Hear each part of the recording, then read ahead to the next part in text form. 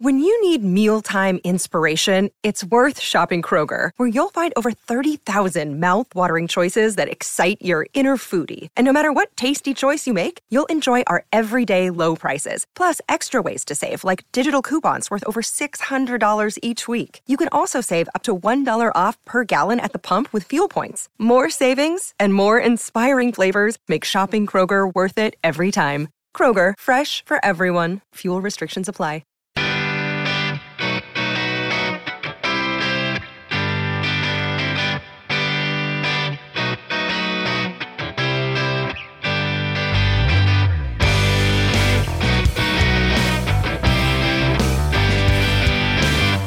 Hey now, welcome to the first episode of the new Run Vass Option podcast. I'm your host, Chris Vassar, aka Coach Vass. For those of you joining us from the Make Defense Great Again podcast, the format for this one will be identical, except with one small exception. We're going to talk offense. Everything else will be the same, minus maybe some music choices. I'm going to bust out some of the music I made when I was back in college. That's right, most of what you hear on this pod is yours truly playing drums, maybe even a little bass, maybe even a little noise guitar, maybe some background vocals, and maybe even a mouth trumpet solo here or there. If you're joining us for the first time, stop what you're doing, grab a notebook and a pen, because we get deep into the weeds of scheme on most of the pods, and I promise you will need to draw or jot down some notes. Hell, I do it most of the times too. We will have coaches from all backgrounds, schemes, and levels, with small to mid-level high school coaches whose players go both ways, all the way up to the pros. The goal of the pod, and really all the work that we do, is to advance the discourse of the game.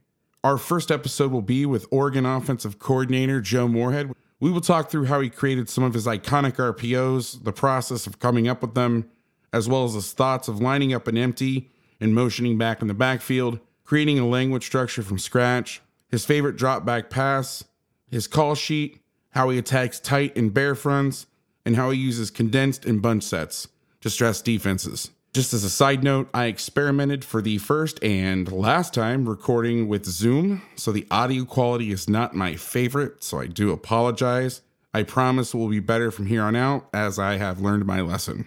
Speaking of Zooms, my new YouTube channel is live. You can go there by going to bit.ly/vastube. We'll feature a Zoom clinic with Coach Moorhead showing you some of the RPOs we talk about today and beyond, and we'll kick off the new mini clinic series on the channel. Make sure you go again to bit.ly/vastube. Make sure you subscribe. Click the little bell to get notifications so you know when it's uploaded. Other news and notes, follow me on Twitter at Coach Fast, the show's account at Run Vass Option, and the Make Defense Great Again account at MDGA Podcast. If you're not on Twitter, I don't know what you're doing. You need to get on there, as it's the number one resource for coaching. Make sure you sign up for the Huddle Blitz 21 Summit taking place from March 1st to March 5th. You can do so by going to huddle.com/Coach Vass. I'll be hosting a defensive roundtable with Cody Alexander, Kyle Kogan, Adam Gaylor, and Chris King on Tuesday, March 2nd at 5 p.m. Eastern. The next night on the 3rd, I will be a panelist for the Huddle Beta Roundtable with host Nate Patterson and panelists Gene Clemens, Alex Kirby, and Keith Fagan. Later that night at 7 p.m. Eastern, I will be hosting an offensive roundtable with Andrew Coverdale, Stephen Lowe, Matt Logan, and Dub Maddox. And lastly, on Friday, I'll be doing an Ask Me Anything sort of deal, but stay tuned for details on that as more will come. Also, head over to CoachFast.com to check out the podcast page, links to my Patreon, my YouTube, and much more, including merch from the Make Defense Great Again podcast. And if all things go well here on Run Vass Option, we'll maybe get some merch going too, down the road. Lastly, on a more serious note, I want to send prayers and positive vibes to Lake Mary offensive coordinator Adam Donnelly and his family. Coach Donnelly has been in the hospital with COVID. Currently, he's in the ICU right now, but he is stable. I texted back and forth with him a little today. Adam is an old friend of mine, going back to our days at the U, where he was a student assistant and actually got a ring, as he was part of the 2001 National Championship team. He's been on pop-up clinics with me. You've seen him on some huddle round tables, and he is about as nice a guy as you will meet. He has a beautiful family, his wife Jessica and 2 kids, and they are just awesome people. Follow him at AdamDon3 and send your love, prayers, or if you're more of a positive vibes person, send those too. Also, I have a tweet up on the timeline with ways to support the family if you're interested in that. Adam, we're praying for you. We hope you have a speedy recovery, and we want you to be on this podcast soon. So I hope you get better, brother. Okay, now let's get to the show.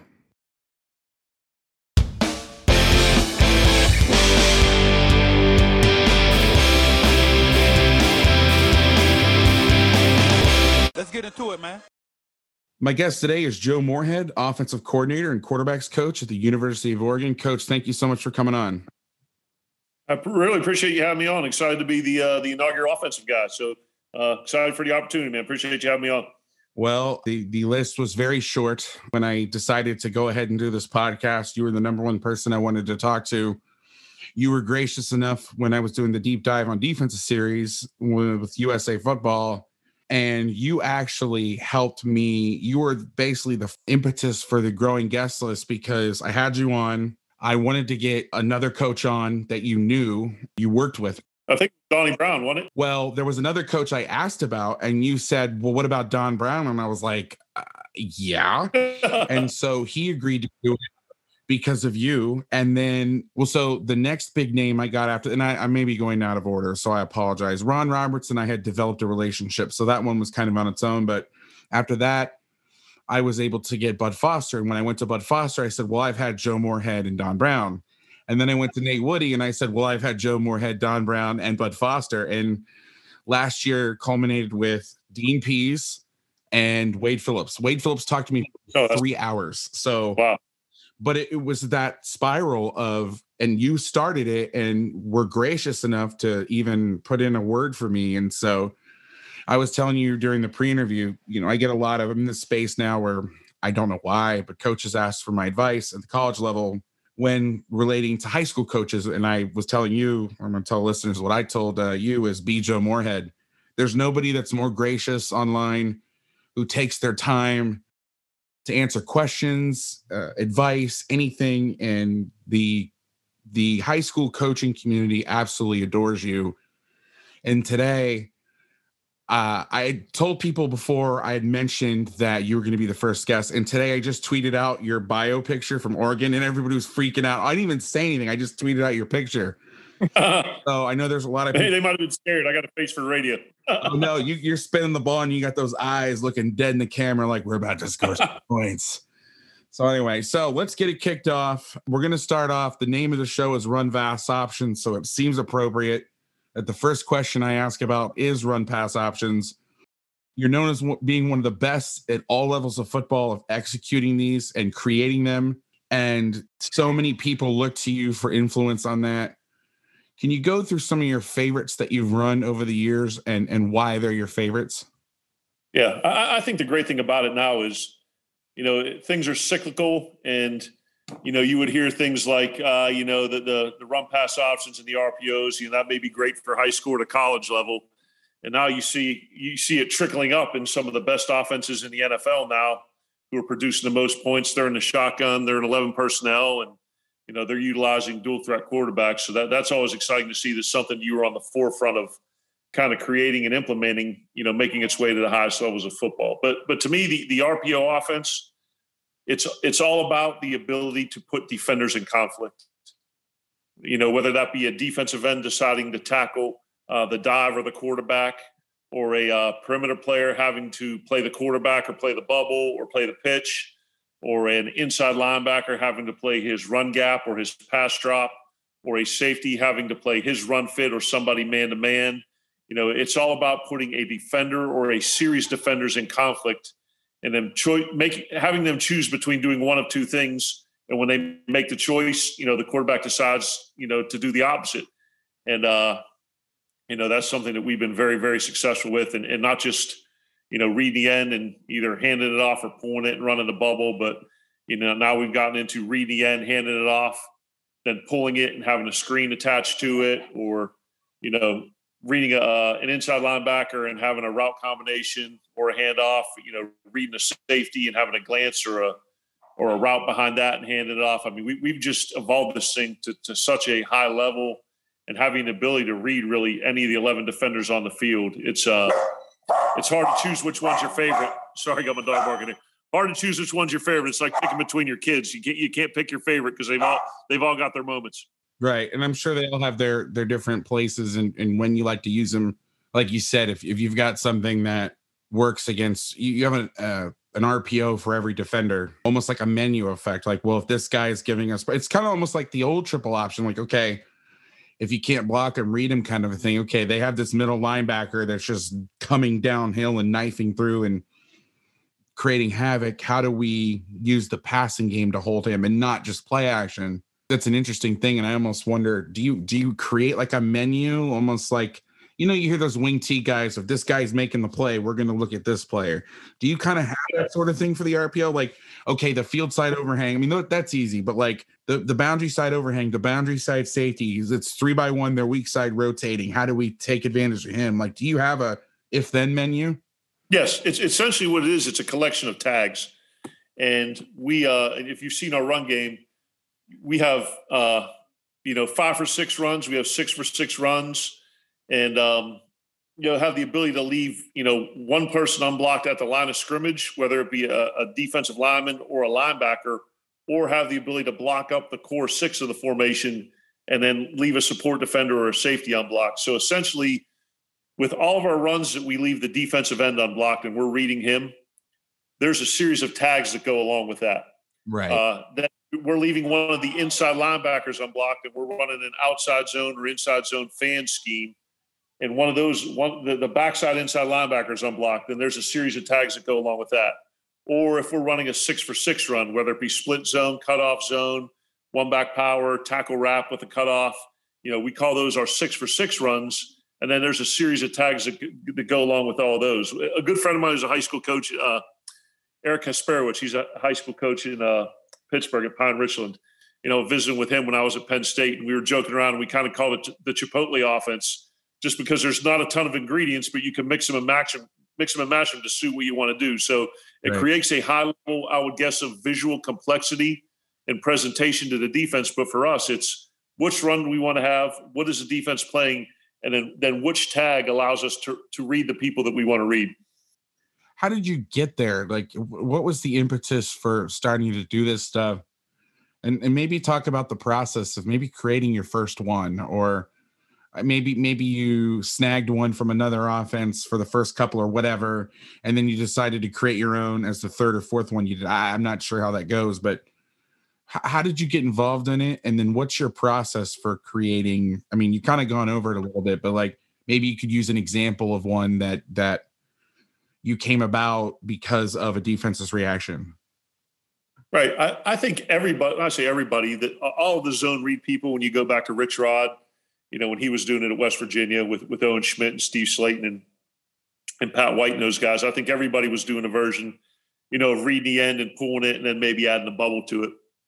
I remember our first second level RPO is when I was at University of Akron, and I can remember it clear as day. We were going to play Miami of Ohio at Miami of Ohio.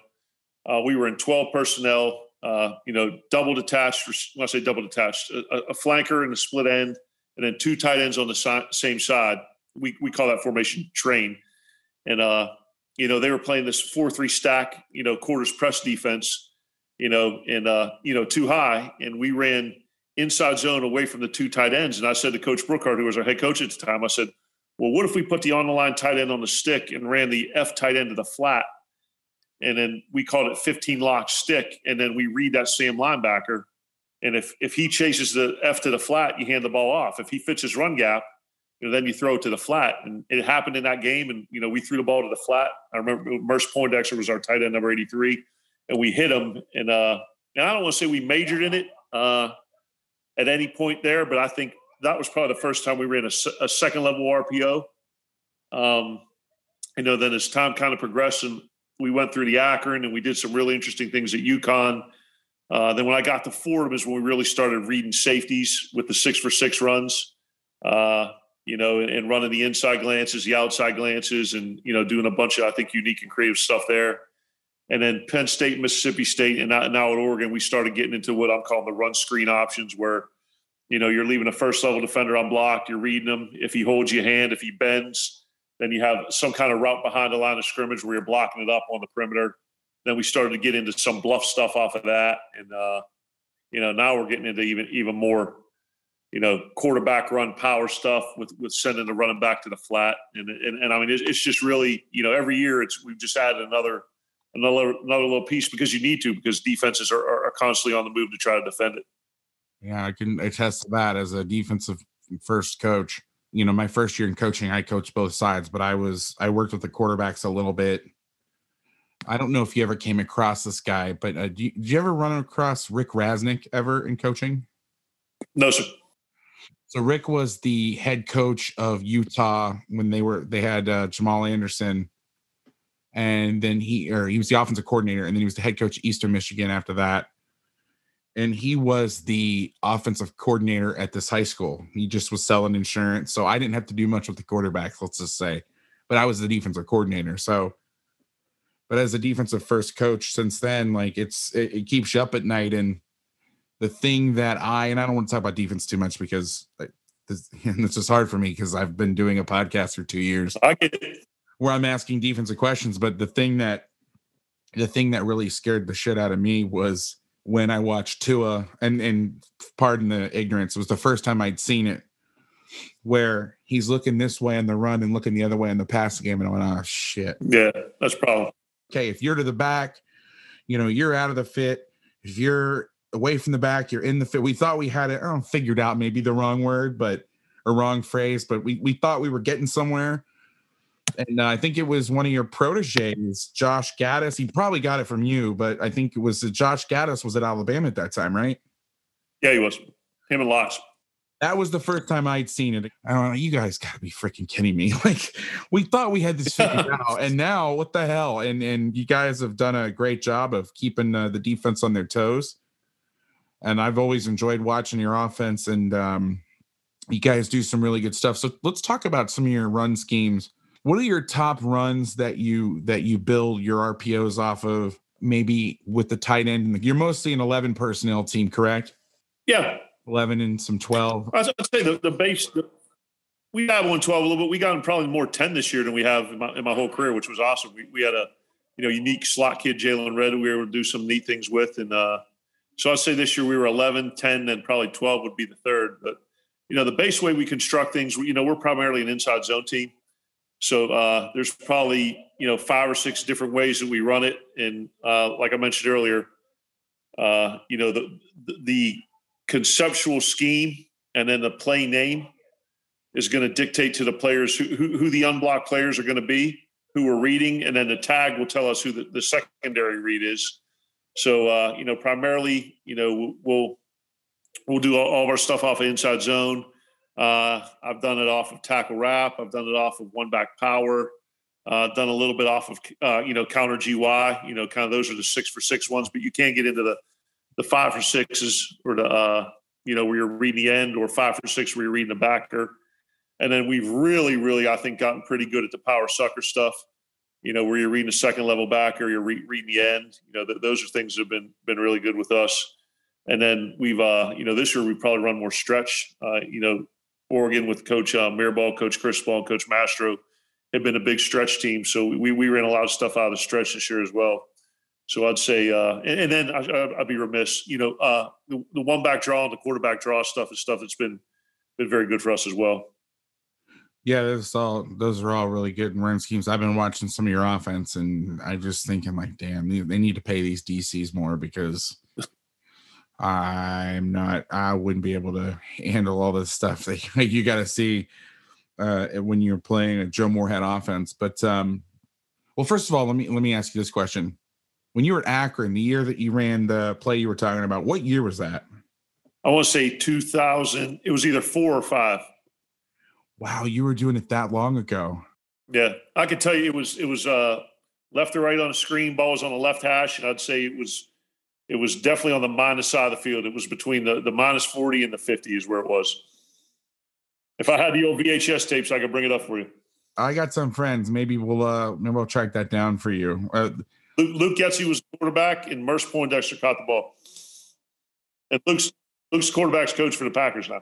Okay, so I told this story on. I had Michael Lombardi on Make Defense Great Again, and I was telling the story about the fans of the for that show. I had Wade Phillips on, and he he talked about, I said, we're talking about something. I was like, what's the most amazing play you've ever seen? And he said he had JJ Watt. They were the Texans, and they were just in a regular 3-4 stuff. And the offense ran weak side lead, just a straight, not zone lead, but like a lead play. And Watt made a 3-yard TFL from the strong side B gap. He recognized the formation, stunted inside, tackled the ball carrier on the opposite B gap for a 3-yard loss. And within like 12 hours of the podcast being released, somebody went back and somehow found the play. No, that's cool. Knew exactly what I posted. I'm like, what the hell? So you run Vass option heads, see if you can find that. I would love to see that. But I saw my first introduction to him really was I was coaching at Millsaps College. I was like, I came back home. I was going to go back out and coach high school ball in Northern California, and there was some time in between. So I came home to Florida and was spending some time with my mom. And in there, I had an interview in Mississippi, and a buddy of mine was going to go see Tony Franklin at the Tony Franklin Clinic in Dallas. And so I tagged along. I was already in Mississippi. I'm like, damn, well, I'm halfway there from Orlando. I'll just go check it out. And I remember watching, he talked about running zone and throwing slants. Yep. Behind. And I remember I left the meeting, and I called my best friend, Stephen Lowe, who's the offensive coordinator at St. John Bosco. I think you've met him before. And I was like, oh my God, they're going downfield now. And I was trying to explain it to him on the phone. He's like, wait, what? I'm like, yeah. But Tony was doing it. This was crazy. They were running zone read. They weren't running zone lock. They were running zone read and throwing slants. Yeah. Some people do that. You got to trust at the end. They can go tackle the quarterback. You got to have a little blind faith there. Yeah, you better play a team that only rushes 4 and feathers. But how have you seen now? The question I was going to ask before I doubled back: how have you seen defenses adjust, and what has kind of been the counterpunch? I know people playing a lot of man. I know I had Don Brown because of you on the pod, and we talked about that. I think he was next to last in terms of RPO scene because they played so much man. What has kind of been the counterpunch that defenses have started to do in the last couple of years, and how have you tried to stay ahead of the game there? Yeah, I think with Don, you obviously see a bunch of the Raider or the one coverage and a lot of two and a ton of pressure. He's going to pressure you off the bus. But I think what defenses have done to try to counter the second level RPOs is to take those defenders out of conflict. And the way you take them out of conflict from needing to defend their run gap and pay their zone pass coverage is to not have a zone, is to play man to man. And I think is the term I use, people take the air out of the zone and they start playing man and constricting it. Those inside backers or those second level defenders, their responsibility is either play the man or it's to play their run fit. And I think the next step that we've done is twofold. One, we've packaged 3-step concepts to the field, married with the zone glances to the boundary, and essentially turned it into 3-step. And if the quarterback gets man read, we're going to work it just like it's quick game. If he gets zone and we can get somebody in conflict, then we're going to take our eyes to our post snap key. That's number one. Number two, then if we're going to see a team that's playing a steady dose of man, we're going to run our man beaters where it's either, a handoff to the running back and the quarterback pulls it and runs it. And then we've added that third phase of, kind of run screen option with the tight end behind the line and doing things like that. Or the last part of it is making the quarterback a number where you're running quarterback run, with the tailback blocking out of 11 and then adding a screen to that as well. So the way that you're putting people in conflict now, instead of having them choose to playing their run gap and their zone pass coverage responsibility, is having to play their run gap or play the person that they're covering man to man. So, that's kind of been our evolution as defenses as the chessboards kind of keep moving all chess pieces keep moving all around the board. Yeah. Well, that's a great analogy. The problem is the way that y'all are coming up with stuff.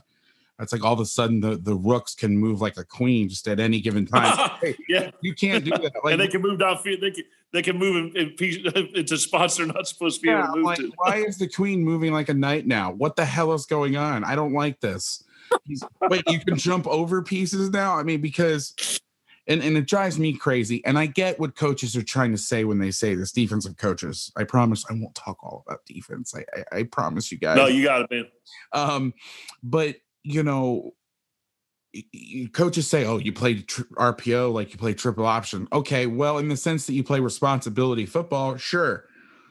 But you can't play it philosophically like triple option because you layer your defense. That's why quarters and stuff was great, because you could layer your defense and spill it and overlap and do a lot of that stuff. Well, if you're still playing like triple option, last time I checked, if you're playing a triple option team, it's not dive, keep, and then, oh yeah, now I'm going to throw a freaking 5-step post down the field. It's, you can't layer your defense like that anymore. Now, and I think the neat thing with that is that, which I hope and believe that has made us difficult to defend, is when people ask me to describe the offense, I say, it's a multi-tempo spread that combines an RPO-based run game with a West Coast pass game that takes shots down the field. So, and I think you're going to get to this question when teams are treating it like triple option and they're loading up the box, that's when we've had a ton of success, just getting in because to me, you should always have your best play action route concept should complement your most effective run. So that's always, you talk about packaging and how do you put your RPOs together? That's also something else we do, not just chart who's making a tackle and who the support defenders are and how they're getting to the ball when it's a run, but now coupling that with, all right, here's how they're defending this run. How does that open up the pass game as well? Just as opposed to the RPO specifically. Yeah, it's fascinating to watch, because you see the pieces and like you said with the Chipotle thing. I mean, nobody goes and I shouldn't say that. I was going to say nobody goes and just orders black beans at Chipotle. Nobody just goes to Chipotle and goes, let me just get a cup of those big black beans and then sit down. Or all the ingredients separate. You put them together, and it's fascinating. I studied you a lot, especially when you're at Mississippi State, because of just by osmosis or through osmosis from the defenses I studied. I studied a lot of Bama, studied a lot of LSU, some Auburn. And so I saw how you were attacking those teams. I was studying UL. You played them, I think, game 1 or 2 in 2019. Yeah. So I saw a lot. 38-28. Ron Roberts did a great job. He's a great coach. I love that guy. But one thing you did say, and what caught my eye, you were saying you're doing some man beater stuff to the field. A lot of coaches have said, oh, we don't throw 3-step anymore because we have the RPOs. And I don't understand that, man. Like, people's answers to RPOs is to play man. That's when you want your man beaters, right? I mean, so why would you get rid of 3-step passing game? I don't get it. I think we have a healthy mix, because there are certain times where, and it's really not from a play calling perspective, because when you operate some of those 5 for 6 RPOs, just saying you're a detached 2x2, and the RPO side is say you're reading a will linebacker and you have a 2-man route concept to the boundary that's good against zone, and if it's pressure or it's one, you want to work to the field. There are some times where you want to take some of that off of the quarterback's plate. You know what I mean? Where you just want to call a 3-step protection. He knows it's 6-man, and then he could just drop back and worry about, throwing the ball, making his progression read, as opposed to deciphering, is it man, is it zone, is this guy pressure, is this guy filling his gap, is he not? I think there's a time and a place. I don't think we've ever gone into a season and said, hey, we just want to completely get rid or scrap the 3-step plan. But I think if you are repping out, some of that man side or conflict side stuff, well, it does turn into 3-step. But I never felt it was a wholesale change where you wanted to completely run it at the expense of not having quick game. Right. And one thing you did say about that scheme where you had those man beaters to the field, you said that your quarterback, if you see a man or just like a cover one or a pressure look, you could go to those man beaters. And you have the RPO called, right? Like you have your run, your glance, and then you have those man beaters. Does your quarterback then take the run off so he can pass block better? Or do you keep the run on because it's a 3-step pass, so it's not as important to set? Here's what we'll do. If it's not shell and they're not in conflict, and he knows he's going to throw the ball, he has the choice to do one of two things. If he thinks it's a static look, he'll leave the run up and treat it like a play action. Sense. Because you're usually open edge pressured. When I say there's usually an open edge to either side, if he feels it's a pressure, our O-line knows that if we make a pass protection call, we call the run. And if there's pressure and we want to throw it, whether it's man or zone, we will make a call to turn the run into a protection in the quarter. So essentially it turns into quick game. And he's not always just locked into the man side, because usually the two-man concept to the boundary also works well against fire zone pressure. So it really turns into a true man side, zone side. So if we're going to get open edge pressure, he's going to turn to protection. We're going to turn it into quick game, and then he'll just work man or zone side off of that. That makes sense. Yeah. The static look versus non-static look. And you guys also do a great job, and you mentioned it in passing, is your 7-man protection stuff is really good. I think that element of the offense that teams are starting to do, I'm not starting to do, but I started to notice it more and more, where you're blocking everything up and taking those vertical shots. You guys are one of the best at doing that. And I'm sure with some of them cats you got at Oregon now, it's opened up, like that slot receiver you talked about. That's you got some Cali boys now. A little different. I mean, don't get me wrong, you have SEC players, but I think that in California, you see on the West Coast, you see more, and this could be bullshit, I don't know, but I think you see more, at least in high school, 10 personnel, and you see those little slot receivers that can, like, I know we played a kid, I don't know what happened to him, but he was at UCLA, run like a 10-100 meter. Kashmir Allen and I mean, some of those guys are just they're small, but they're just and they can get vertical now. And especially if you're not getting pressure or somebody where they're gonna, I don't know too many teams. I don't know how it is in the Pac-12 that press on the slots where you get more of a free release. Now you may get doubled. It's always easier to double a slot than an outside receiver, maybe unless you're trying the boundary, but you get those guys attacking vertically. I mean, I can only imagine what that's opened up for you. So since this was my first offensive podcast and I didn't want to sound like a complete buffoon, I crowdsourced some questions from some of my closest associates. These questions come from my friend James Light, Rich. Great guy. You know James? Yep. I mean, through Twitter, not like personally, but I mean, he DMs me. I hit him back up. Yeah, I know of James. Yep. Yeah, he's a funny story. So he's playing a playoff game tomorrow. So this is crazy. This is a crazy story. Have you talked to him lately? No, sir. So he was coaching at a school. Their season finished. They were knocked out of the playoffs. He was approached. He was the receivers coach at his current school. Or I'm sorry, he was the receivers coach at his old school. But really, I mean, he was involved in a lot of the decision making and whatnot. Another school approached him to hire him as the offensive coordinator. He takes the OC job. Michigan pauses all activity. So he's now in the same season coaching for a second team, and he's going to be calling plays tomorrow. And I don't know what round of the playoffs it is, but yeah, he's like, because we were talking about it in the DM, and it was like, because there's the club football started up in California, and coach had shared like a team was white on white. The uniforms were both white. And he's like, look at this shit show. And James was like, you want to talk about a shit show? I'm coaching for my second team in the same season. And I got promoted and I'm calling plays in a game. It's just crazy. But anyway, man, COVID, what can you say? But so I have some kind of random questions that are kind of all pieced together.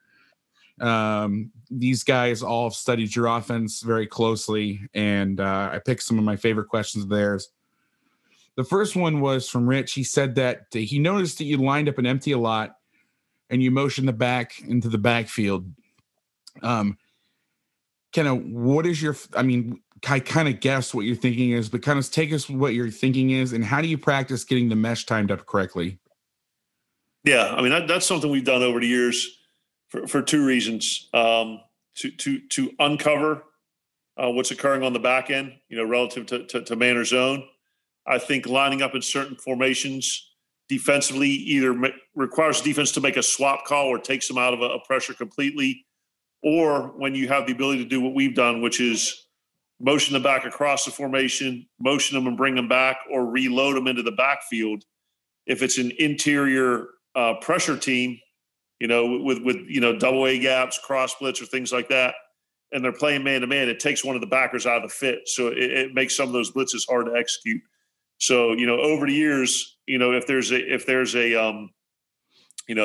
we think we needed to not allow a defense to have their cleats in the ground, if we want to try to maybe take a team out of a certain pressure look, or if we want to try to, mitigate some of the interior man-to-man pressures, those are the three reasons that we kind of use some of the empty stuff. And it just takes we call run timing period, where you have time with your running backs and your quarterbacks. And then if any of the receivers are involved in that, you bring them down as well. And, it's just a ton of reps during the course of the week in practice as well. Interesting. Yeah, I noticed one of your pupils, Joe Brady, when he was at LSU last year, he I don't know if it was he was responsible. I'm sure he was, and may have gotten it from you. But I noticed they did that a lot where they had their running back, Hilaire, I think his name, the kid that the Chiefs. Yeah, line him up as field one, then see what he's in, bring it back in. Yep. Yeah, they did it a lot to the boundary to help when they played Alabama. And I know that it gives a lot. It reminded me of the old run and shoot where they would just go back and forth. Yep. If you go back to our 16 game versus Purdue at Penn State, and then the after Donnie Brown got us pretty good in 16, that 17 game, we were in a lot of empty there, and for two reasons, of all the things I just said, not letting them get their cleats in the ground, uncovering, what the looks were, and then we had one of their linebackers matched on Saquon a bunch of times, and then just being able to run some of that power sucker stuff out of sweet motion. Those are two games. I mean, we've done it a bunch, but those are two games that kind of pop out of my mind. And then also Auburn in 18 at Mississippi State. I think they were giving up like 85 yards a game rushing. Mm-hmm. And we went almost primarily empty that game, and I think we rushed for like 350. They were 8 in the country when we won that one. Wow. Now, the next question was that, I guess through reading about you and keeping tabs and just seeing different things that you've done like this, that you built your own language structure from scratch. That always fascinates me as somebody who's run a West Coast style defense, so to speak. Creating language and things that make sense, but to do it from scratch. And I think it helps clear up because when you take it, the guys like Nick Saban and Gary Patterson, especially on the defensive side, you run out of words, like I know Coach Aranda uses quarterback names for his creepers, right? When he started doing it, with you're bringing a guy from the second and third level, dropping a down lineman. Well, the problem is they got really good at them, and certain ones meant certain things, like F was field, B was boundary. Well, you run out of names, you run out of quarterbacks after a while. So what happens is a special word gets introduced, and it just kind of gums up everything after a while. Things don't make sense. Words get repurposed. How did you go about creating that language structure? Yeah, at Akron, we were pretty much, we were number based with some words. Did the same thing at UConn. And when I got to Fordham and became the head coach and the offensive coordinator and play caller, at that point you have 51% of the vote, so you could pretty much do whatever you want to do. And then when we got there, we said we were gonna scrap the numbers, and we were gonna come up, because to me, brevity and shortness of calls, particularly when you're attempting to play with tempo, is of primary importance.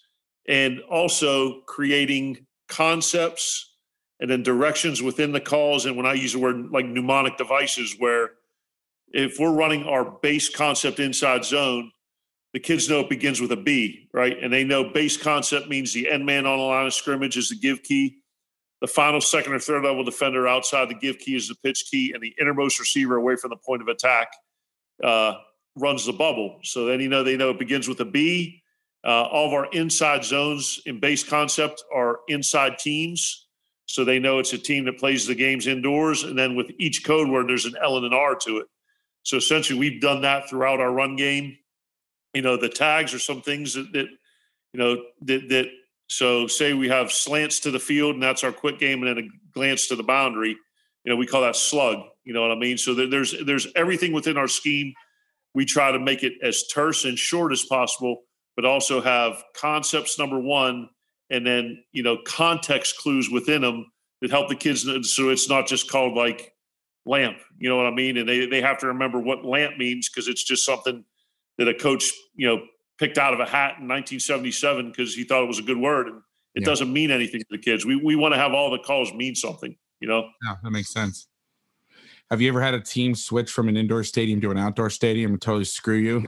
Yeah, that's when you've got editorial license there that you kind of, and we did. I mean, we had out almanacs. We've had to use like indoor professional league teams instead of arena league teams. We've had to use soccer teams from all over the country, and but we've never, like you said, there's never been a shortage of words. There has to be some explanations to the kids about what the team is, but then they always kind of, because there's not a ton of them, they're always able to. I don't want to say memorize because I don't like that word. They're always able to internalize and understand them. Why don't you like the word memorize? Because I think that denotes a lack of conceptual understanding. I want the kids to understand. I don't want them to memorize. That's you learn. And I think when you can explain something, or why, that you can retain it better and you can perform it. And I know that I've worked with some guys that, I've kind of give history lessons on stuff, and maybe sometimes I get a little too long-winded with the stories, but like you said, I had 51% of the vote. So there you I say whatever the hell I wanted. But I think one of my younger coaches at one point was like, why do you always explain this stuff? They don't need to know it. And I said, because so they'll understand it. I mean, I think as teachers, to me, it goes back to, I think it's called the modalities of learning. Mm-hmm. That there's a proven study of retention of what you hear, what you write down, what you repeat, and what you teach to others. You know what I mean? And I think as a coach in the classroom, it's imperative that they're utilizing all those things to the kids, because some can learn from looking at the playbook, some can learn from looking at film, some can look from the X's and O's on the board, some have to write it down, some have to teach it to another one. So when you really kind of have to me quantify the best way that the kids learn, and really in a lot of ways, because it's a unique. I mean, I have 3 kids of my own. It's a unique generation relative to how they learn, and I that's part of our job as a coach is to make sure that you're not implementing a cookie cutter approach and knowing that all kids learn differently. And that's one thing that I've struggled with personally as a teacher. And as a student is I don't know what the percentage is. It's very low. I'm an auditory learner, which is I think it's like the last one by a mile. And if you tell me something, I'll remember it. If you make me look at a list of words or read something, the ADHD kicks in. And so I always thought, just if you it wasn't, this almost makes it worse. It wasn't a conscious thing at first, but I would just explain everything instead of drawing it and walking through it. And I had a mentor, Keith Burns, who, said, you got to walk it, talk it, see it, and go through all those different modes and have them teach it to each other and use all these tricks. Because I just thought, well, everybody learns like this. So one thing that's important to learn as a young coach, and even to remind yourself, even as you get older, that's especially now, with technology and everything. I know this is kind of a trite kind of sentiment that everybody kind of rolls their eyes and go, yeah. But with technology, you got to teach the kids differently today. And I think you do a good job of how you structure your offense and how you structure some of the things that you do and your teaching. And I know that there's some of the stuff that you've talked about, or some of your pupils have talked about, different plays and things that have leaked online or whatever. I've been able to learn easily because of your language. And if I can learn it from an article or a soundbite, I'm sure being in that room with you all the time, it makes it a lot easier. But so this is actually a question for me. I wanted to kind of talk about, one of your drop back passing concepts, and it can be I want to say either a 5-step concept or even maybe a play action concept. Take us through one of your favorites, maybe one that's not, something that you see every day, or it could be, I told you in the pre-interview, you could be standard, but if there's something unique out there. And again, I know that you are in one of the top 10 programs in the country traditionally, you have to put food on the table. And so if there's some things that you can't talk about or don't want to talk about, I completely understand. I'll never worry about any of that. You offensive guys are so much better about that. Us, we're so damn paranoid. You guys have had us figured out, and we're still freaking paranoid about it. But if there's a drop back concept, you could teach our listeners that may be a little off the beaten path, but he thinks really good, and take us through it. Yeah, all of our pass concepts are categorized into families, and I think the one that's the most multi-purpose that carries across first, second, and third down, and it has good solid rules is a play that we call funnel, and it really started off of 3 verticals with an under, and I in a wheel. Chip Kelly ran the heck out of it when he was at UNH, and then and actually at Oregon, ironically enough. And then through the years, we've kind of run a version of it. So with us, we don't teach, everything in our pass game. It's field 1, field 2, field 3, boundary 1, boundary 2. And then are you on a line of scrimmage or are you in the backfield? And that kind of dictates what style of route it is within the scheme. So on the play that we called funnel, if it's field 1, he has what we call a torque route, which means take off read. So if it's off coverage, he'll run a 12-yard comeback. If it's press or cloud, he'll convert it, and that's the quarterback's access throw. So if he feels that it's a gift or he could take 3 and 1 and throw it, he'll take that. Okay. Field 2 has what we call basic route, which is a 12-yard square in, and he'll be split on the inside edge of the hash. Field 3 can be aligned really as an attached or a detached. He's going to have a 12-yard lock post. Now, that post is our alert versus any kind of man under coverage.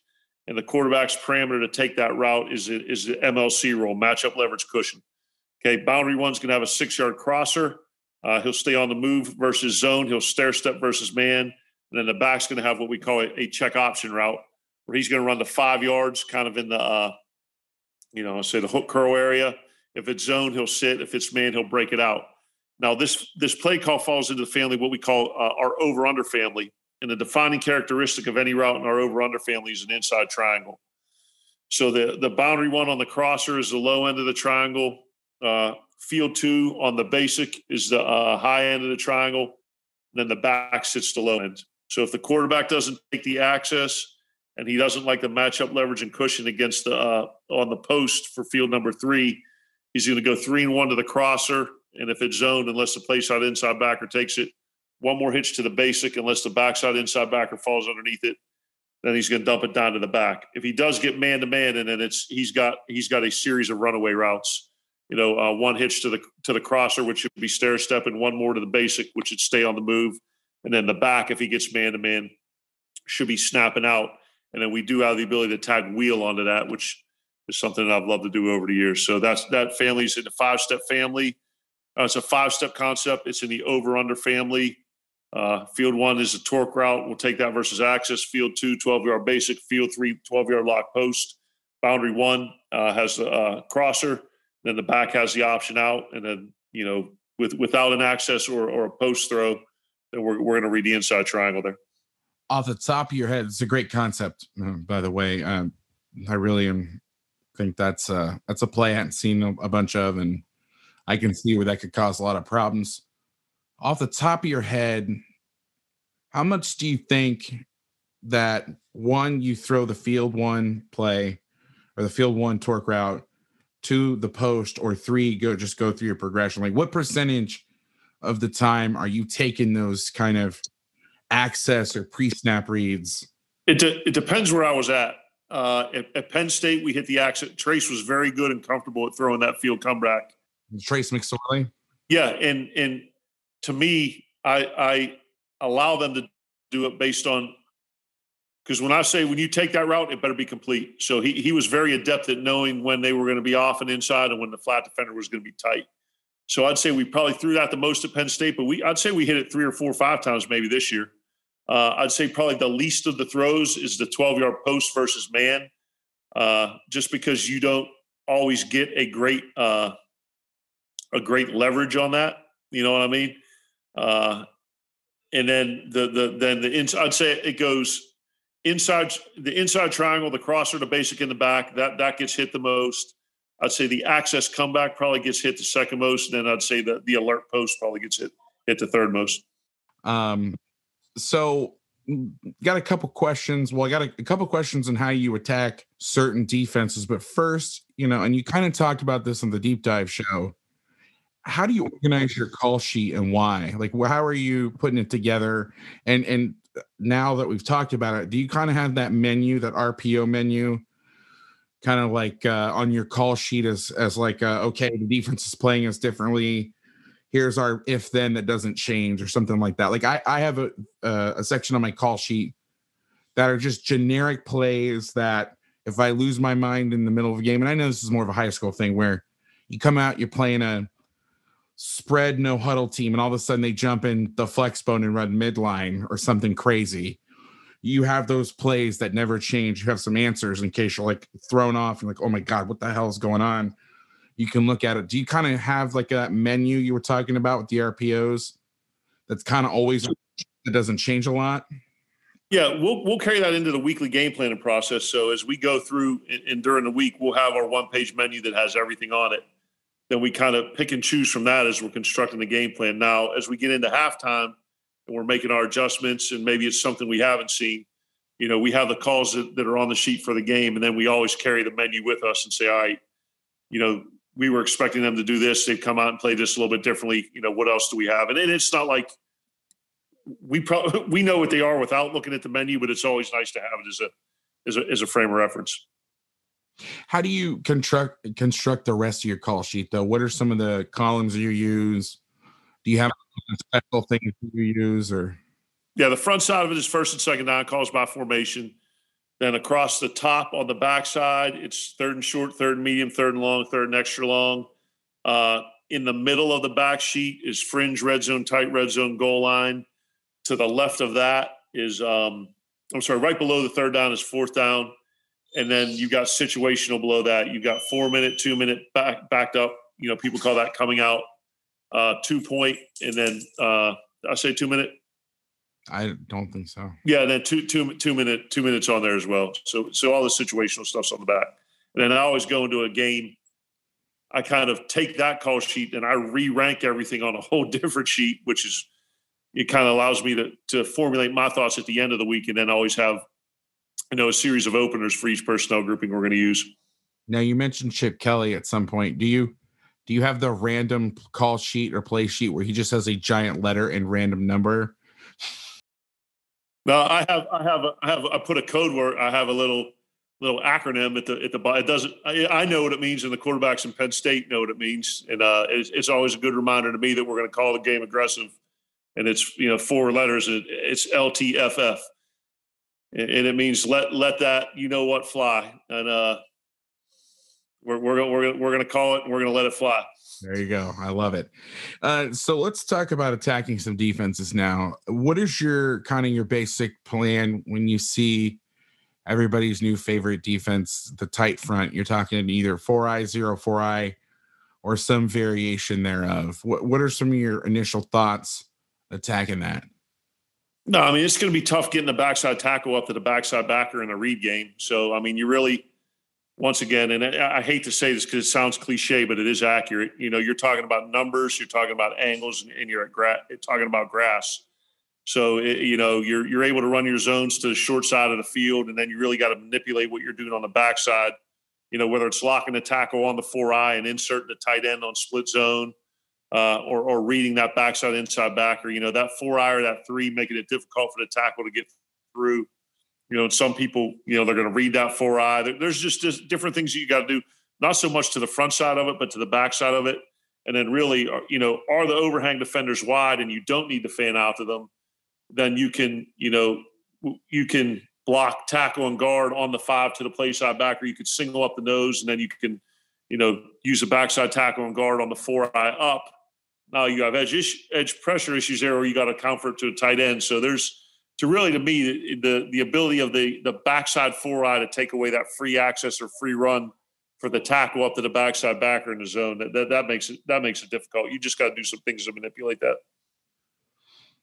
Yeah, that's interesting what you said about, whether the overhangs are tight or wide. We've constantly, we told our overhangs, listen, if you're always lining up in the same spot, you're fired. You have to you have to have something to you, because otherwise, especially on in the pass program, especially if you want to bring inside pressure, you got to try and sugar up there so you fan out to it, and then you opens up the interior lanes. Otherwise, you're going to be running at a guard who's staring at you, and I don't find that to be a winning business model. If no, that's attack press protection. Now, how much does it change? I know that there are some very different things. Like, I got into a little bit of an argument with the coach about speed option. I posted a clip of Devin White against Louisiana Tech, and it was very tongue in cheek. I was like, guys, I figured out how to stop speed option in the bear/tight front.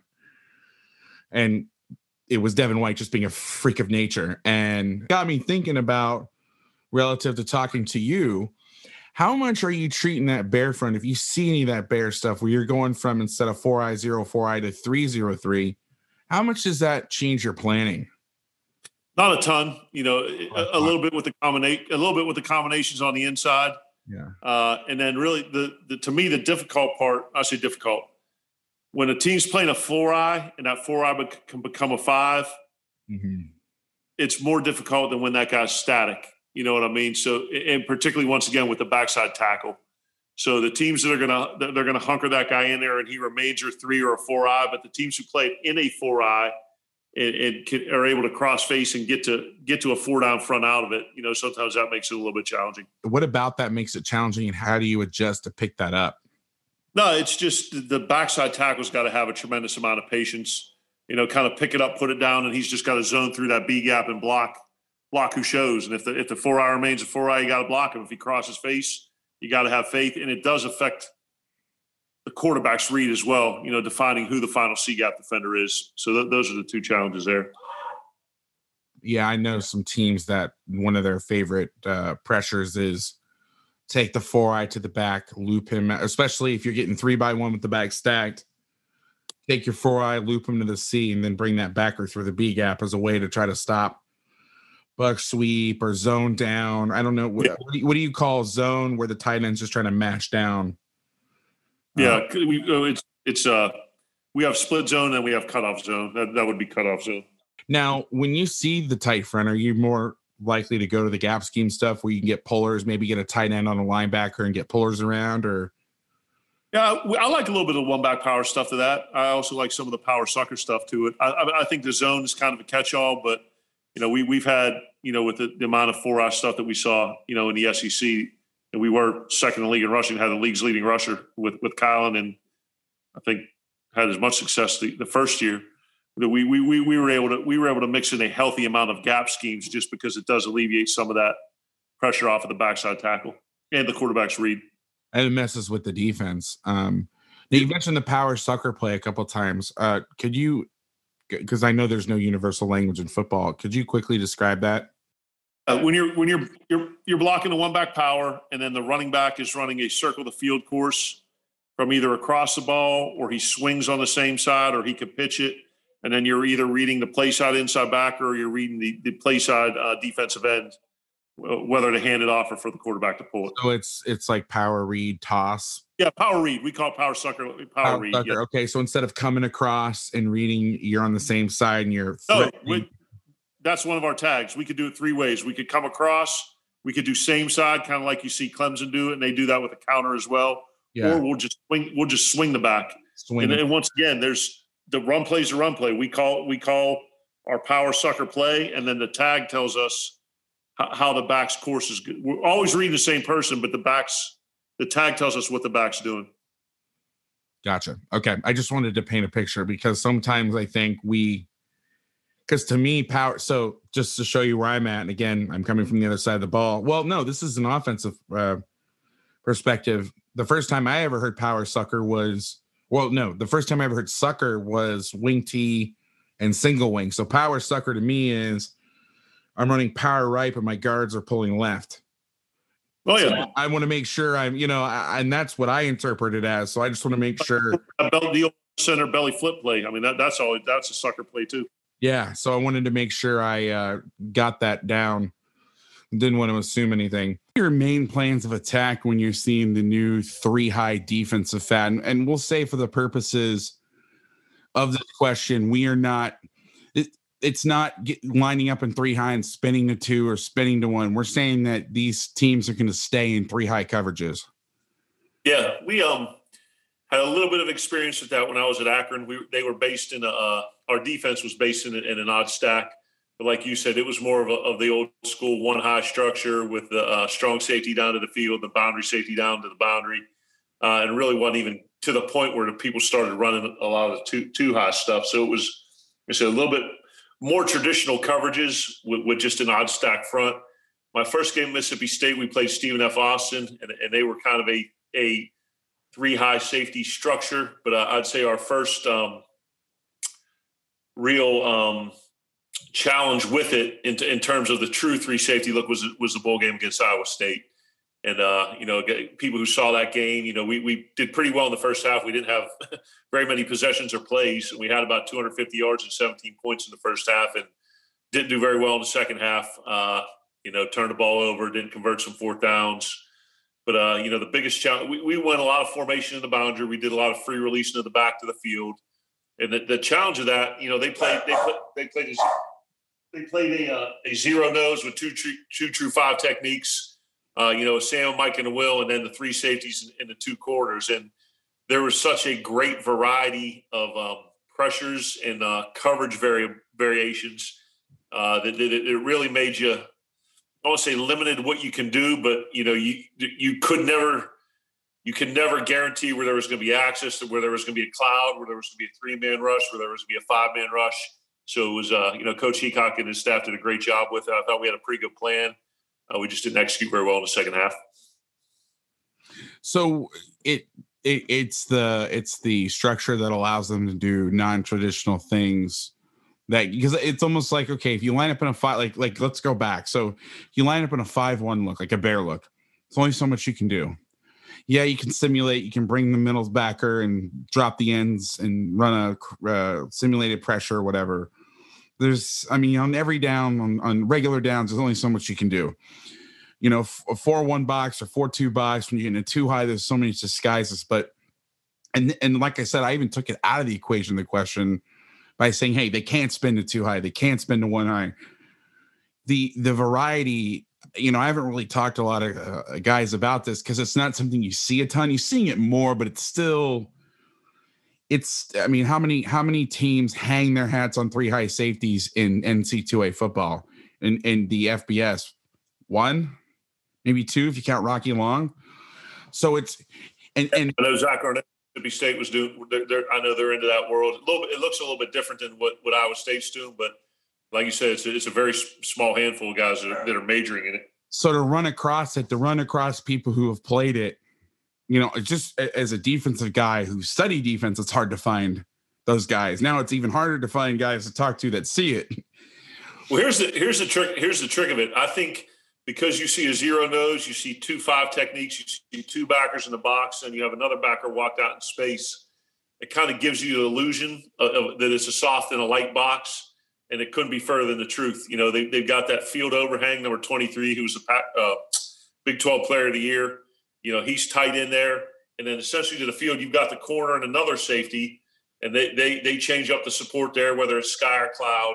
Then you do the same thing to the boundary with the boundary safety and the boundary corner, whether it's sky or cloud there, also with a trap or a sight corner, what some people call it.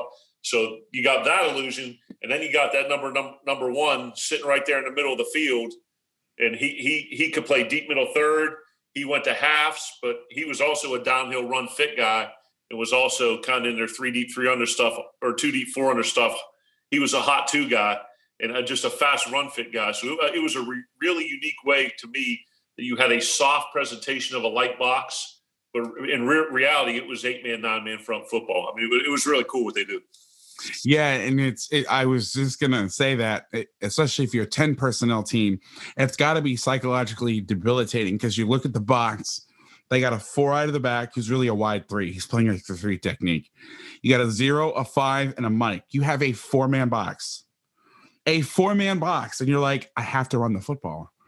Like everything in my offensive coordinator one-on-one handbook says I have to run the football. And then you go to hand it off. The overhang away triggers. They've gummed up. The end is spiking inside. He's not spiking inside, but he's holding the point and then ripping inside. Now they've turned into a bear look. And then they get the middle safety becomes the player to the quarterback. And it's just chaos. And that's not even a blitz. That's just playing the regular standard coverage. And then the blitzing platform off of it. The one thing that I've seen, and pardon me, Coach, I didn't see the bowl game that you played, but I had a very brief stint with Big 12 radio for a couple of weeks, and I had to break down Louisiana, Lafayette. Well, I'm sorry, they're just Louisiana now, Raging Cajuns and Iowa State. And really, I mean, because the thing I like about the defense from a defensive perspective, and I know that's what makes it hard, and it's the old 4-3 thing. You can't run away from the mic. They build their defense to the spine. Your nose, your stack backer, and your middle safety, 3 of your best players. And so trying to get those guys out of there, I'm not sure. I'm pretty sure you did some of this stuff like 4x0 on unbalanced. Well, not 4x0 open, but like tight end and then trips. We did 2 different unbalances. So you're trying to get that middle guy out of there. You're trying to get him out there to the trips and so I know that that's been a real, unbalanced is always good, but especially versus odd fronts, especially with odd fronts where they have an extra middle safety. And so I was going to say that was a big part of your game plan as well. Yep. Trying to lift it. We got into first play of the game. We missed it. We had one of our power sucker RPOs with the tailback down the chute, and the quarterback kind of pulled up and missed it. But yeah, we ran split zone with a glance off of 3. That was the one thing, those 2 unbalanced set seemed to be the one thing that kind of cooled their pressure jets a little bit. But it was, big field, NCAA blitz, 4 week, 4 strong with 3 deep, 3 under, and 2 deep, 4 under behind it on first and second down. A little bit of saw double edge on second and long. But we're on their third and medium plus. They got into some of that split double mug, read blitz, and then adding the free safety to it, but then bailing and getting to some non-traditional 2, and then getting to some 3 sky out of it. I mean, they're like I said, I was very, very impressed with their defensive presentation and their game plan. They're a very good defense. Well, and again, and I hope that the offensive guys won't turn off the podcast, and I promise not to talk about as much defense, but what's impressive is they came up with it it wasn't by accident. They got their ass kicked in the middle of the season. They were playing. I think they played Iowa. It was like the 3rd game of the season. They had a bye week, and they're like, "We can't do this. We cannot play." Because it's funny because one of my buddies was at Iowa State for their install, and day 1 pursuit drills. They're in 4-3 quarters. Wow. That's what Jim Haycock. I'm sorry, I don't know the pronunciation was. He was a 4-3 quarters guy, Tampa 2 quarters. And they said, we got this badass nose tackle. We got this badass Mike linebacker, and we got this guy in the middle. We don't have the lineman for 4-3, 4-down personnel. And they created this during a bye week. And it's one of those things that they stuck to it and they haven't looked back. And I just think it's amazing what happens when you're backed into a corner, what you come up with. I could sit here and try to think of cool ideas all day, but when you are backed into a corner, it's like there's a special part of your brain that just keeps things on reserve in case shit goes down. And it's like these tiny reserves of energy. And then when you're backed into a corner, your brain just gets real creative, let me tell you. So yeah, I didn't know, because I know a lot of guys look at things as gimmick. I mean, I think less seen now, maybe get your take on this. I think there's less of joking or laughing at things, saying it's gimmicky. I remember, 15 years ago, people looked at what Boise doing was gimmicky, shifting, moving around. I'm like, did you ever watch Joe Gibbs play offense? What are you talking about? But I think pro football used to be, and I used to coach in a conference like this. I used to say that it was like the American Revolution. Everybody want to line up from across from each other, and then let's all shoot at the same time, and whoever's got the biggest bullets wins. And it's guys like you that you're like, you know what? I don't have the biggest bullet. I got to think of something. And so whether it's creating RPOs or lining up in a 3 high defense and, coming up with some answers. And I see things now that would have been dismissed out of hand 15, 20 years ago. Hell, 5 years ago. I remember all the pre-draft chatter for guys like Lamar. Oh, he's a college quarterback. He won't be able to do that. Now the NFL's looking for guys like that. Yeah, it's funny that things that were scoffed at or looked at with scorn, like you said, 2, 3, 4, 5 years ago. Now these quote unquote college style offenses, or at least the basic tenets of it, are what you're seeing from the top offenses in NFL right now. I mean, you look at, the Chiefs, you look at the Ravens, Coach Harbaugh had me down there for 2 days, 2 springs ago to talk run game. And it's, I don't say gratifying or a sense of validation, but, there's a reason why it works. You know what I mean? And like you said, that quote you meant, to me, adversity introduces a man to himself. And sometimes, it takes, the hardest fall to result in the highest bounce. I'm going to steal that. Well, it's actually funny that you mentioned about that, because that was one of my questions early on that I didn't get to ask because we kind of moved on. And I said, well, I'm not going to go back. But now that you've brought it up, be honest with me, Coach. How does it feel? You're, on the few Sundays, maybe it's a bye week or something, and you get a little peek at, or it's this time of year, or with COVID, you probably watched a lot more NFL football, especially the beginning of the year when you guys didn't know what the hell you were doing in terms of if you were going to play or not. But to see stuff that you did 5, 10, 15 years ago, seeing the best players on the planet doing it, the coaches, I'm using air quotes. It's so peek behind the curtain number 2. Coach and I are on Zoom for the first time. This is the first time, rather, I've done a video Zoom to record a podcast. Everything I've done up to this point, every single episode has been audio only.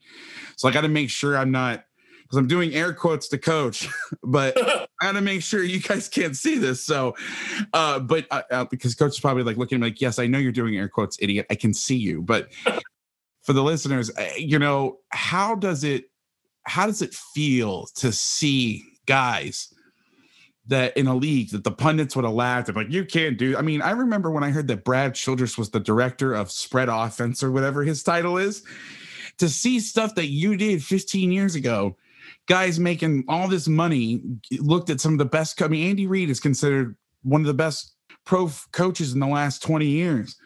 To see them taking this and taking NFL offense to a new level and setting records with stuff that you did and probably people stole from you.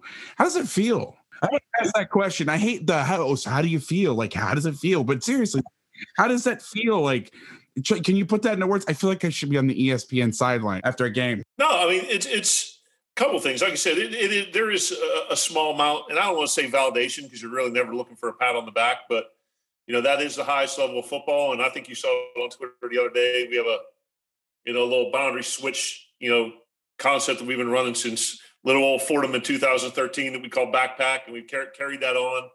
And I forget, was it the Bills that ran it in the someone ran it in one of the playoff games this week, and someone who covers pro football posted it with literally the playbook page from my 2016 Penn State playbook that Joe Brady texted me and was like, that's literally Joe Brady's the one who literally made that page physically. There's a term, a page from your playbook, and then there's literally the page from your playbook, which that was. So that's cool to see. I mean, like I said, we've been running that thing forever, or whether it's, you watch, like I said, I had a chance to go down and clinic the Ravens for a couple of days, in the spring of 19, and to see them do some of your stuff, or, you turn on the game and it's a player, a concept that you run, and, everyone has access to film and everyone has great ideas. But to me, it's a pretty neat feeling when you want to be someone who's an expert at your field and kind of on the cutting edge of kind of, offensive football, to see that the best and the brightest are doing it with the best players in the world. That's a pretty neat feeling. Yeah. And I know the type of guy you are. You're not one to see it's more of an internal validation, or an internal, like, you want to be the best of your craft because you believe in being the best in your craft, not because you want Mike Lombardi. No offense. I mean, I love Mike Lombardi. I had him on the podcast a couple weeks ago, but so Mike Lombardi won't talk about you on the radio, like, you want to do it because You want to do well at what you do because you're a perfectionist for yourself, and everybody's like that. Nobody's like, you know what, I'm going to be okay today. Like, well, otherwise, what's the point? But and don't take this the wrong way, because you have coached some amazing players, especially at the college level. Like, name me a better back than Barkley in the last 10 years. I mean, there's it's a short list, and I don't know who else is on it, but I mean, how does it feel, as coaches when you draw stuff up? I know I've done this, running a blitz we had a strong safety or an edge blitzer. His nickname was Wee Man, and it wasn't because he was tall. And we would run a blitz, and I know, Coach, you said this to yourself at some point. Man, imagine if I had Randy Moss catching this ball, or imagine if we had Joe Montana throwing this pass, whatever. But you actually get to do that. You actually get to go to the Ravens. You get to help them. And again, you have amazing players at Oregon. I'm not taking anything away from the guys that you have coached. And some, like I said, Barkley in college is probably better than half the backs in the NFL his last year in college. But to go put an idea together with a guy like, I don't know, Nick Fitzgerald, you coached him, correct? Yep.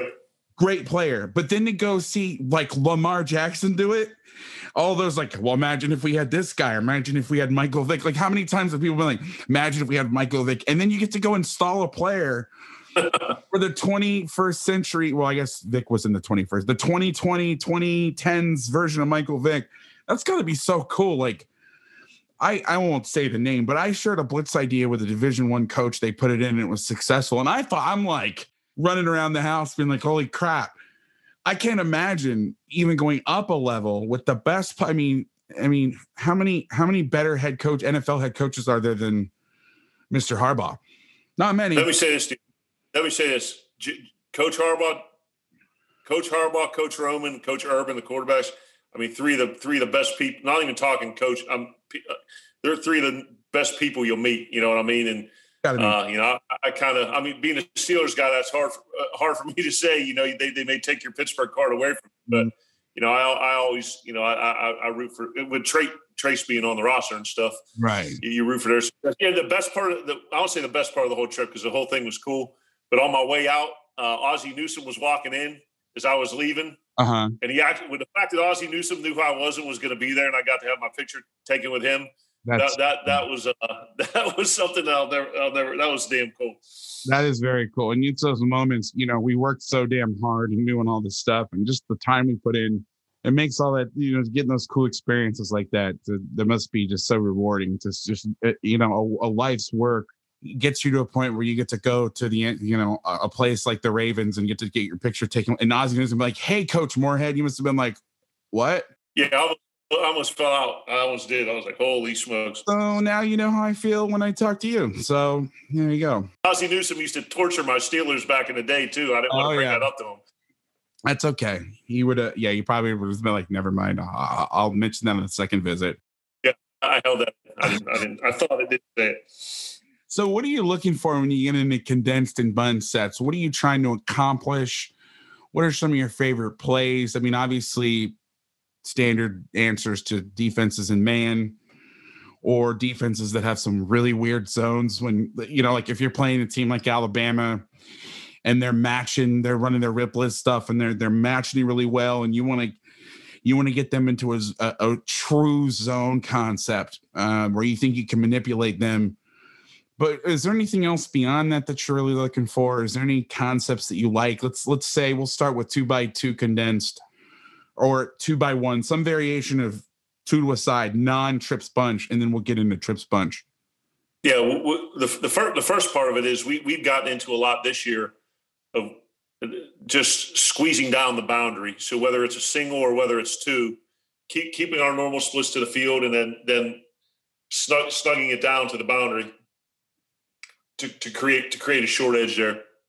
So that's one thing we like, and then we can run all of our traditional sets out of that. And, that's a lot of times in press coverage, whether it be too high or man high, like quarters press or the 3 match or 1 stuff. It's a way to turn man into zone. You know what I mean? Where people are worried about being picked off, and you could create a little bit of access and separation. So that's one. the double condensed, what we call snug. We really can run all of our 2x2 offense out of that. We have a separate on our menu, a separate, snug category where there's, just some different route variations.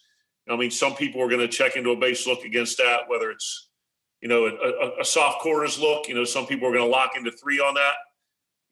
Auburn's going to double corner blitz you. A lot of people think edge pressure is the answer to that. So you just kind of got to get a feel of what they're doing and build your game plan around it. And then probably this year more than most, and a little bit of my last year, Mississippi State, we got into some of the traditional, 3-man, tight field bunch. And like I said, we mostly can run a lot of our 3x1 stuff out of that.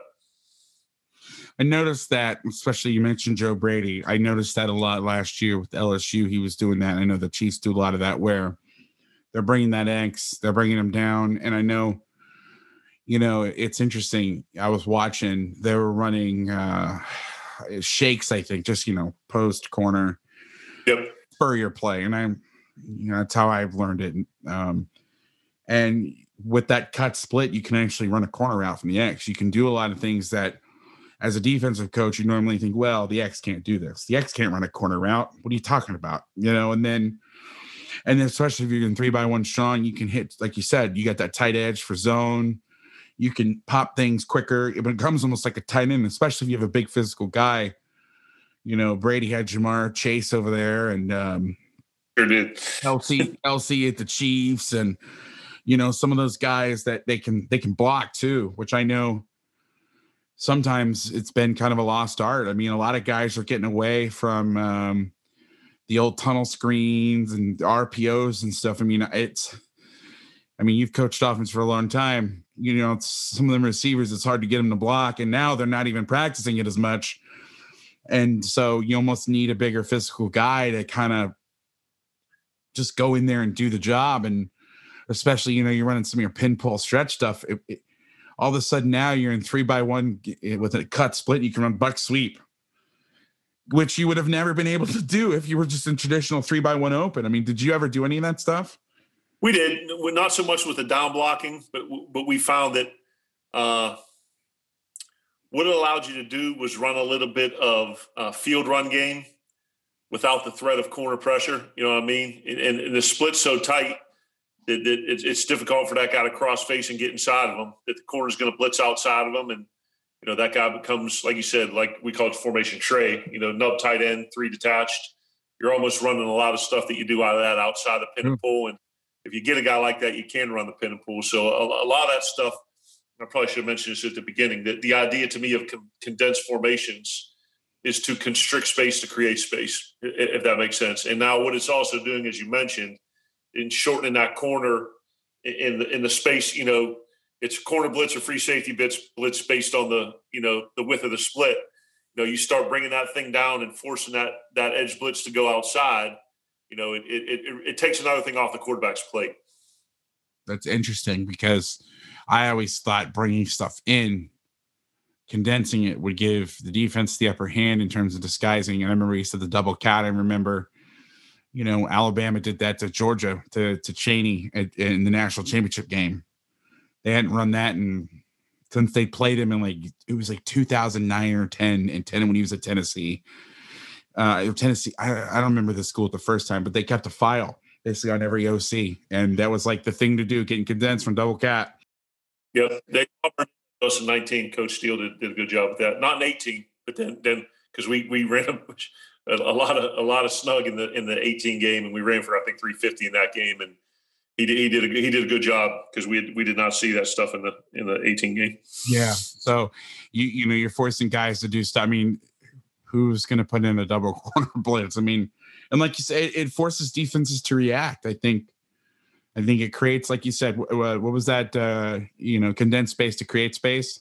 Strict space to create space. Yep. Yeah, because in defense, you tell somebody. I mean, our rule, we use the OTC rule. When they get tight, we get wide. When they get wide, we get tight.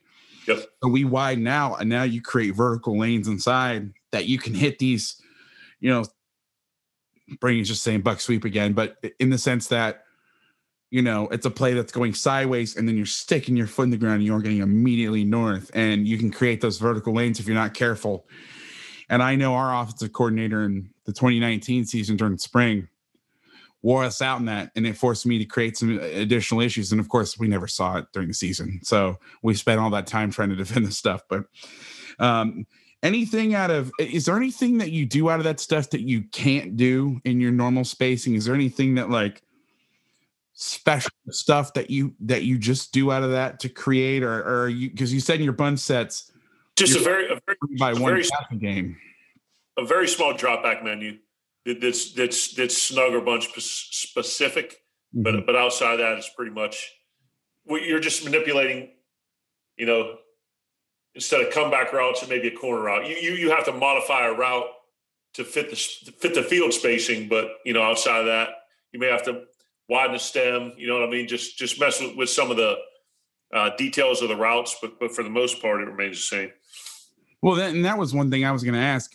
It seems as though, because before when you had a team that would run bunch, and I say before, like 10 years ago, people had their bunch routes, their man beaters that they did at a bunch, the out and up stuff, sit by one, corner by two, flat by three, it was very vanilla, just trying to pick you out.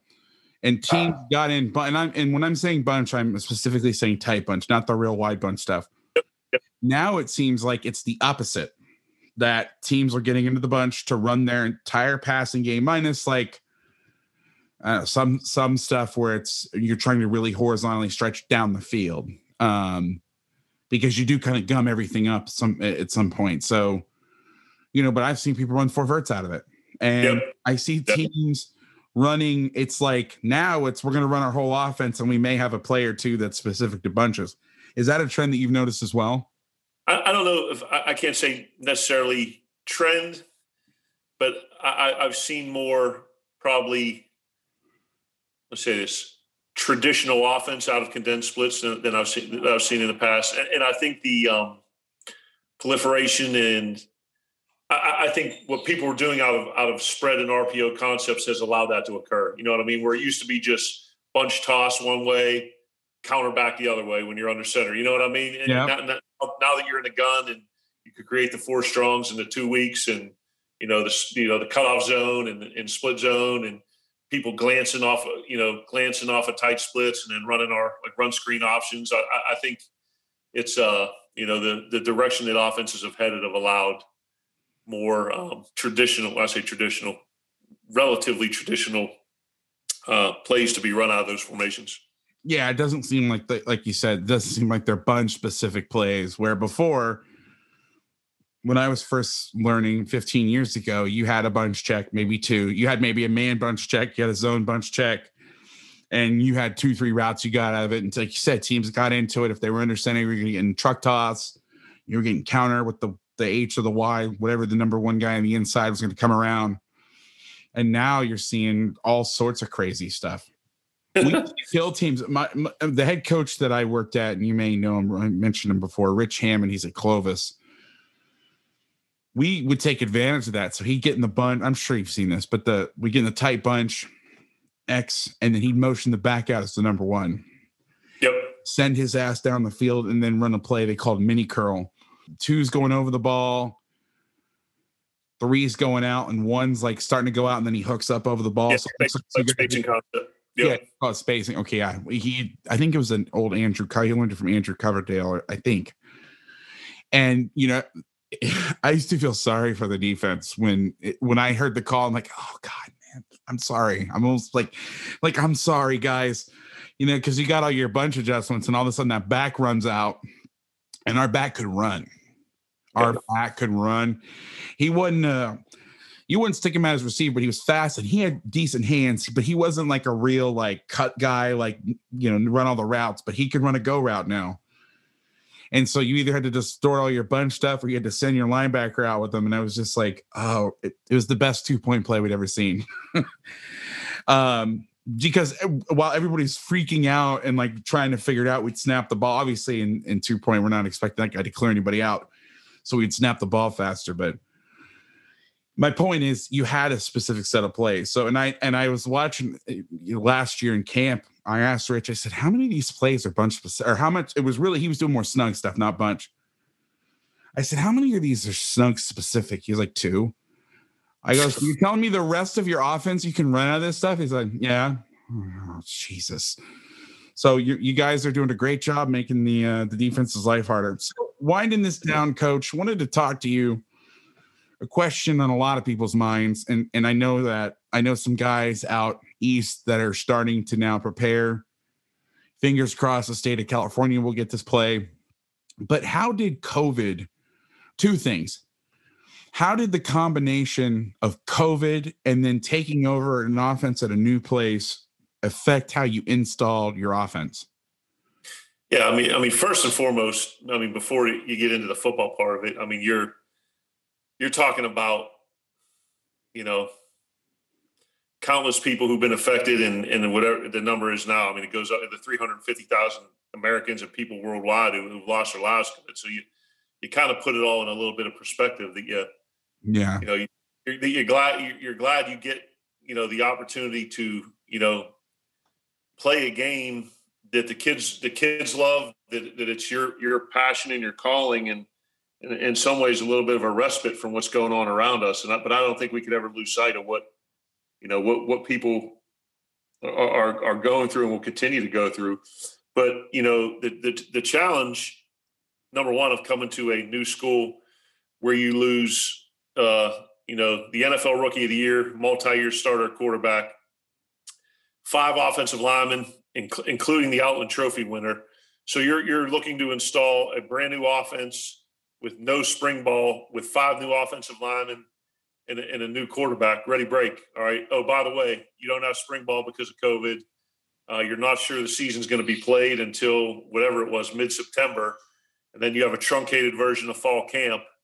And the fact that we were able, by no means was the season perfect, but, we scored over 30 in every game but one. We were close to 450 yards of offense, and you win the Pac-12. To me, it's a testament to Coach Cristobal, the culture he's created, and most importantly, our kids and our medical staff, that we were able to stay healthy for the whole season. Because it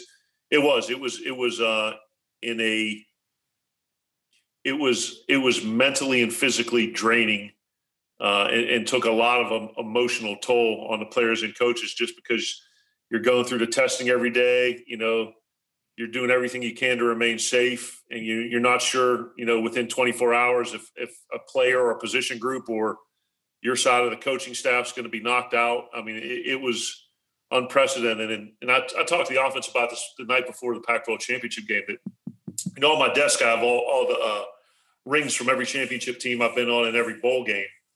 And this was the 5th championship at 5th different school in college.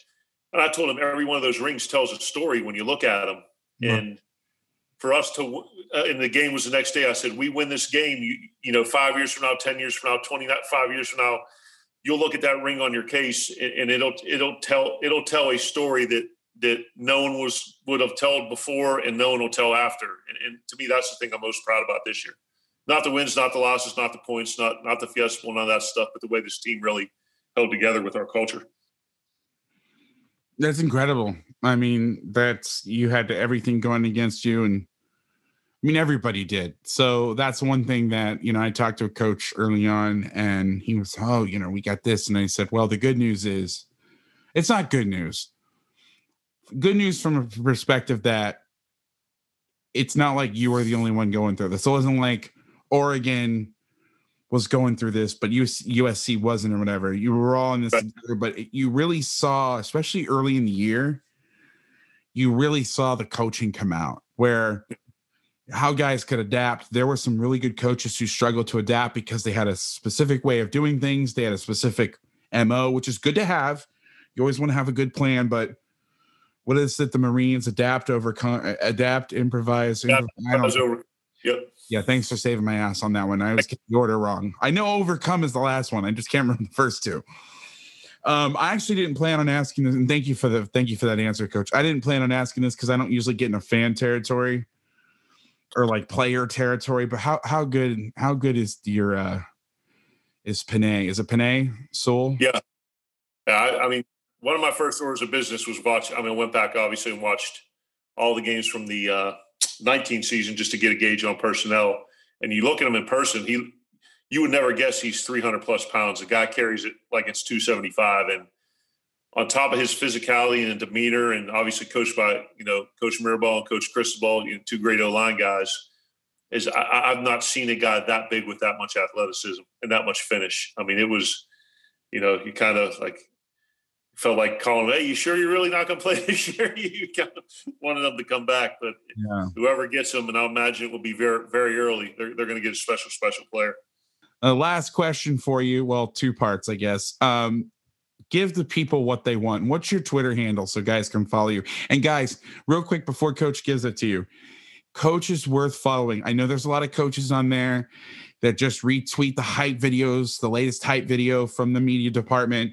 I know there's the guy that tweets the Sun Tzu quotes and the bullshit. And there's some place for that. Lord knows I love a good Sun Tzu quote, but those coaches I'm talking about. But Coach is actually worth following. He gives great insights. He quote tweets pictures of his playbook that Joe Brady drew. I mean, Coach and I, as you know from the story, became friends, I'm going to say, and I'm going to pretend like Coach is shaking his head no, and I'm going to pretend like I don't. No, I'm kidding.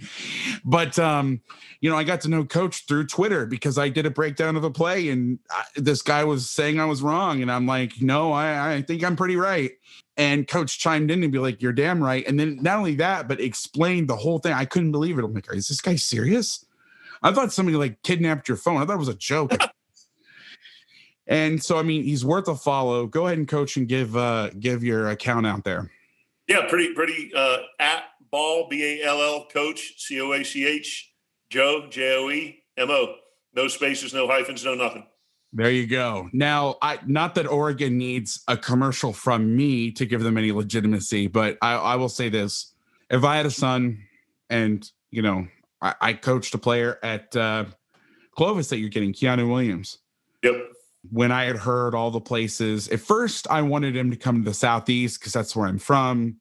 But when you guys came through and I had heard that you'd been through, and then especially once you got there, I'm biased. I worked at Miami when Coach Cristobal was there. I'm a Miami fan. I watched Coach Cristobal play in college. I watched him when I was a child play college football. I know Coach Mastro through Patrick Walsh at Sarah High School. Obviously, Coach Moorhead's here. I've heard nothing but good things. You got a bunch of St. Francis players on the team. Well, you did at one point, the Cyrus Habibi, Likio, and which I had to play him twice in 1 year, by the way. And Bennett Williams had to play him twice, by the way. They were on the same team, high school team. Imagine that. Just knowing, the school itself is amazing, but knowing that staff, I mean, it's incredible. Incredible guys. They give you all the time in the world, which is kind of rare these days, sometimes in college ball. Just a great group of men. And if I had a son, and I would definitely be sending them to Oregon. I expect you to get a lot of recruits off of that, by the way, Coach. That endorsement was pretty strong. No, but in all seriousness, last question for you. Last time when you were on the pod, well, it wasn't the last time. This is the first episode of this pod, but when you're on that other podcast I did, I asked you a question, hypothetical, which we will ask all first-time guests. I'm not going to ask Coach to repeat it. Funny, did I tell you this? So I did like a Christmas, New Year special. I took all those answers. I don't know if you remember the question I asked you. I said it was like 4th and 9. I always screw up the question. 35-yard line. You got to kick a field goal to win a national title. So I did a compilation show, and I had answers from Bud Foster, Don Brown, blah, blah, blah, blah, all those guys. But because you're on the old podcast, I don't own the audio. I don't own it. So I basically wrote down what you said, and you were the last person I said, and we even have an offensive guy in here because it was the defensive. So if you want to know Coach's answer, go to that special episode, go to the end. I'm not going to make him repeat it. So that's what most guests that come on for the first time with me, that's the question they'll get. But because Coach is a returning guest, I'm going to ask him something else, and I think it's just as fun to listen to. Who inspires you? Who do you watch offensively in the game that you like to watch to get ideas or to validate ideas of your own, or just because maybe it's a triple option team. You just enjoy watching play and it inspires you to coach, or you pick up something off of. Who do you like to watch and who inspires you from an offensive game plan muse perspective? Yeah, I don't know that it would necessarily be a person or a team, but I think it would be like a concept. And whether it's, Power 5, Group of 5, 1AA. I mean, heck, some of the best stuff Chip Kelly's ever run is the stuff that he did in New Hampshire. I mean, and that's kind of before you got famous stuff, you know what I mean? And Chip always does unbelievable stuff. But to me, if we're a lot of the best stuff that we see as we're selecting games to go in the breakdown are schemes that are analogous to what you run. So you can either get formations or schemes. And, on top of seeing what the defense which you're preparing to play is doing, the part of the other fun of that is seeing what other teams are doing. And I just think, like I said, that the direction where football is headed and the amount of teams that are dipping their toes into the RPO waters, to me, anyone who's kind of doing anything that's creative or on the edge or like building on something that we had done in the past, to me, those are things that are inspiring to me. And hell, a lot of the great stuff that you see, as I get to evaluate quarterbacks around the country, you pull from watching a high school highlight tape, and you're like, oh man, that's pretty neat stuff. So to me, I'd say it's watching other teams who do similar stuff and just kind of the subtleties and nuances of what they're doing. I think the threat of job loss or the security or the comfort of job security allows a lot of high school coaches to do things that they normally wouldn't do. Like, I know that short of some scandal or something or whatever at Sarah, like, I wasn't going to get fired unless we were just god awful. I mean, Patrick Walsh, I'm not sure if you've met, I know you're new out to the West Coast, but you get a second, go to Sarah High School, go meet Patrick Walsh. He is amazing. I'm best head coach I've ever worked for. And I work for Dick. I did nothing against Dick Tomey, but I work for Dick Tomey. I work for Larry Coker in a very reduced role. I was like, talk about the totem pole, the lowest. I was underneath the ground. I was like under the totem pole. I actually wasn't even on the totem pole. I was the soil below the totem pole. He was like a brother to me. He still is. And it wasn't one of these things like if I did some crazy blitz or something, I was going to get fired. And I look back on some of the shit that I did without having that kind of hanging over me. Like, you can be either creative or stupid, or maybe it's both. Maybe it's like combined creative stupidity. But, I respect guys that go out on a limb that have it all to lose, especially guys that they get their first shot. And it's like, you better make it now or else, you're never going to get that shot again. It's very liberating. And we talked about earlier, like the four letters that are on the bottom of my call sheet, LTFF, that, there's an old saying, scared money doesn't make money. And that's the one thing, as I kind of progressed at Akron, we were pretty good. At UConn, we did some nice things and, won championship at both paces. But when I got to Fordham, I said, hey, I'm going to push every chip in the middle of the table. And I'm going to call it without regard to, not honestly to consequence, but and I think, and obviously carried that into Penn State. But there's something to me that's very, like you said, throwing caution to the wind and being aggressive and doing all that stuff. I mean, it's it's a fun way to call a game, because I think attitude reflects leadership, and I think the kids they feel it and they see it, and it's something that's tangible. Well, Coach, you've said it all. Thank you so much for being the first guest on the new run. There's a new one to add. You get the run pass option, you get the run screen option. Just tell the kids you're going to run a run vast option. And in all seriousness, thank you so much for being the first guest. I appreciate you. I appreciate what you do for the game. I know a lot of coaches feel the same. The excitement was off the charts when I told everybody that I'm not one to tell people beforehand. Like, I didn't tell anybody you were coming on the last pod until I had those recordings in my hand, because I didn't want to. I know a lot about the football gods, but I didn't know a lot about the podcast gods yet. But I felt like speaking about it was going to jinx it, so I kind of teased it a little bit.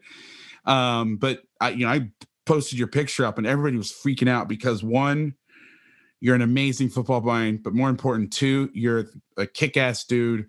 Never lose that. Please. You're an awesome guy. Thank you so much for coming on. Anytime, man. Appreciate you. Keep up the great work. Excited to hear it.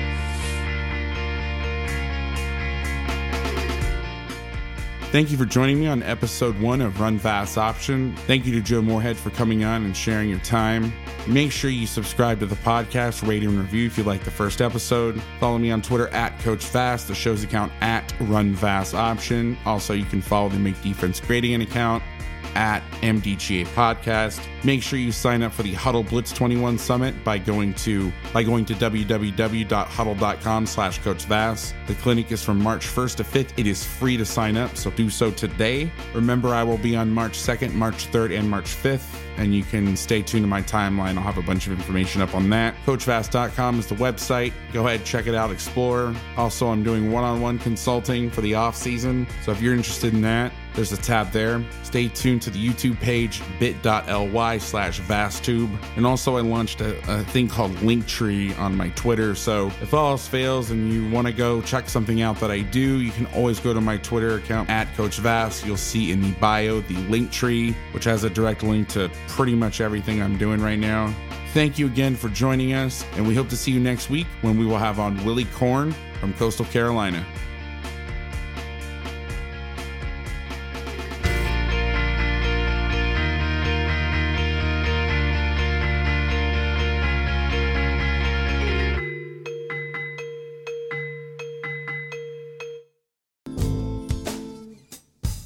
Sound good?